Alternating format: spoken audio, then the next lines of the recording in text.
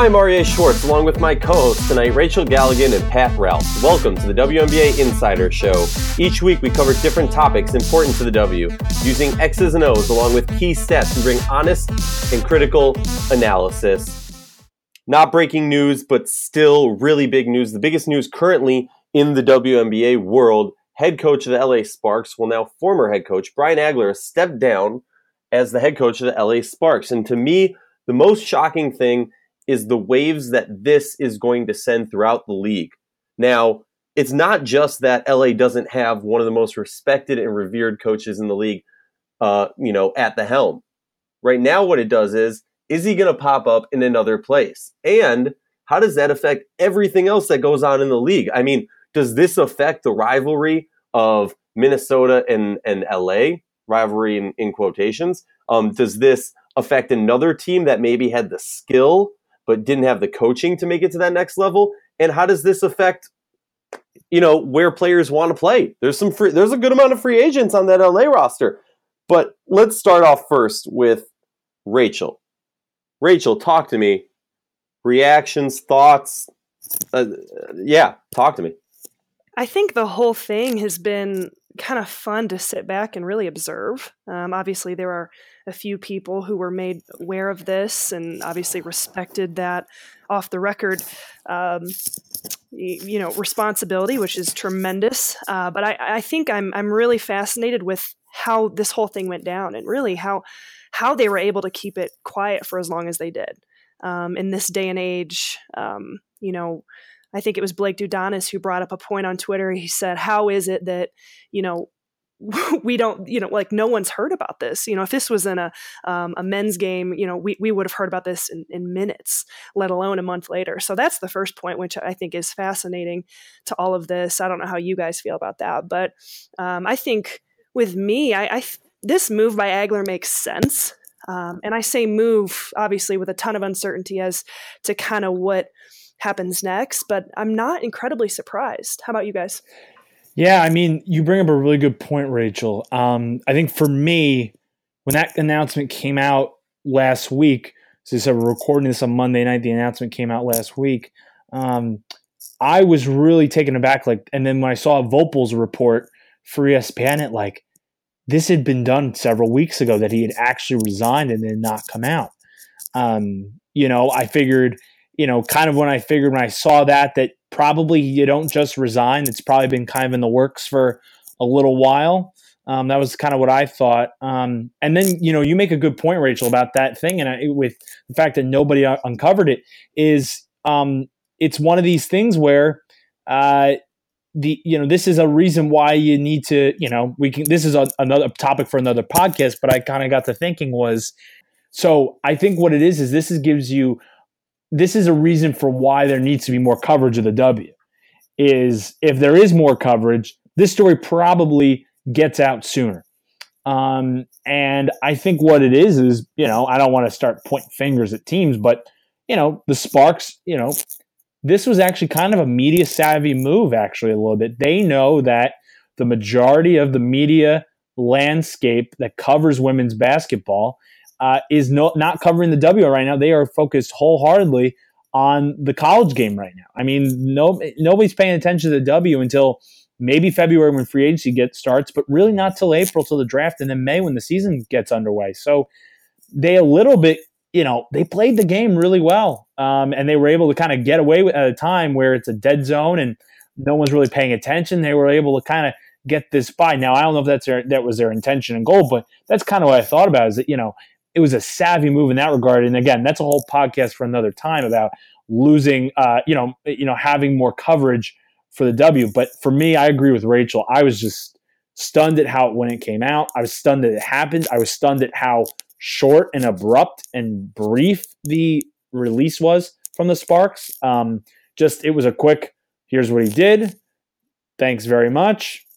That's all. It was literally 2 lines, and it was short and sweet and to the point, and it begs a lot of questions. This is one of the biggest names in the sport, and it is big news, huge news. Yeah, I mean, there's so much to unpack from this. he is, and a poll I put out in the league or on the Twitter world for the WNBA fans was your thoughts on if a dual GM head coach could survive and succeed, win rings. And we saw Agler do that in Seattle, winning his first ring. So I think it's interesting. I give a lot more credit. I mean, not to knock any people who have won championships as head coaches, but I think when you have that dual role, there's a little bit more credit due to you. And I think it's really impressive and says a lot about how elite of a mind he is. He's also the only coach to win it once in two different locations. So there's a lot to unpack here. I guess my question is, I have so many questions, but Rachel, if you're a head coach, what is the mindset of a head coach? Because we often don't hear of these top tier coaches stepping away. We often hear about them really being asked to leave. And this is a situation where, everyone knows, resigned could mean many things. Maybe they're trying to save face, blah, blah, blah, all that jazz, make it seem like everyone's happy. But I guess my thought to you, Rachel, as someone who has been a coach, what's it like at the end of each season kind of evaluating your personal needs versus thinking about, getting to a situation where you would be let go? There's so much that goes on behind the scenes. I mean, I'm not telling you anything you don't know there. But there's a lot of elements to this. And I think, especially in the professional game, let alone the college game and kind of where sport in general has taken us. When you're a head coach, you have to be really strategic with your moves. You have to be really strategic in terms of, the time spent with a team and kind of do you feel like you've hit, the pinnacle as to what you can do at that certain position? Do you feel it's time to move on? And there's a lot of factors within that, personnel, things behind the scenes, even with front office. Who knows? Are there issues arising? I'm just asking questions. I don't know. But I think part of it, and I think I can speak at a lot of different levels here, is throughout your career, I think, you kind of hit a peak at certain places, and then it's time to move on. And you kind of it's almost like a gut feeling where you feel like you've accomplished everything you could accomplish, maybe at that position. And maybe, it's time for something fresh. It's time for something, where you feel like you can kind of make it your own or rebuild it, if you will. And I think we've seen Agler as someone who has really thrived in kind of building.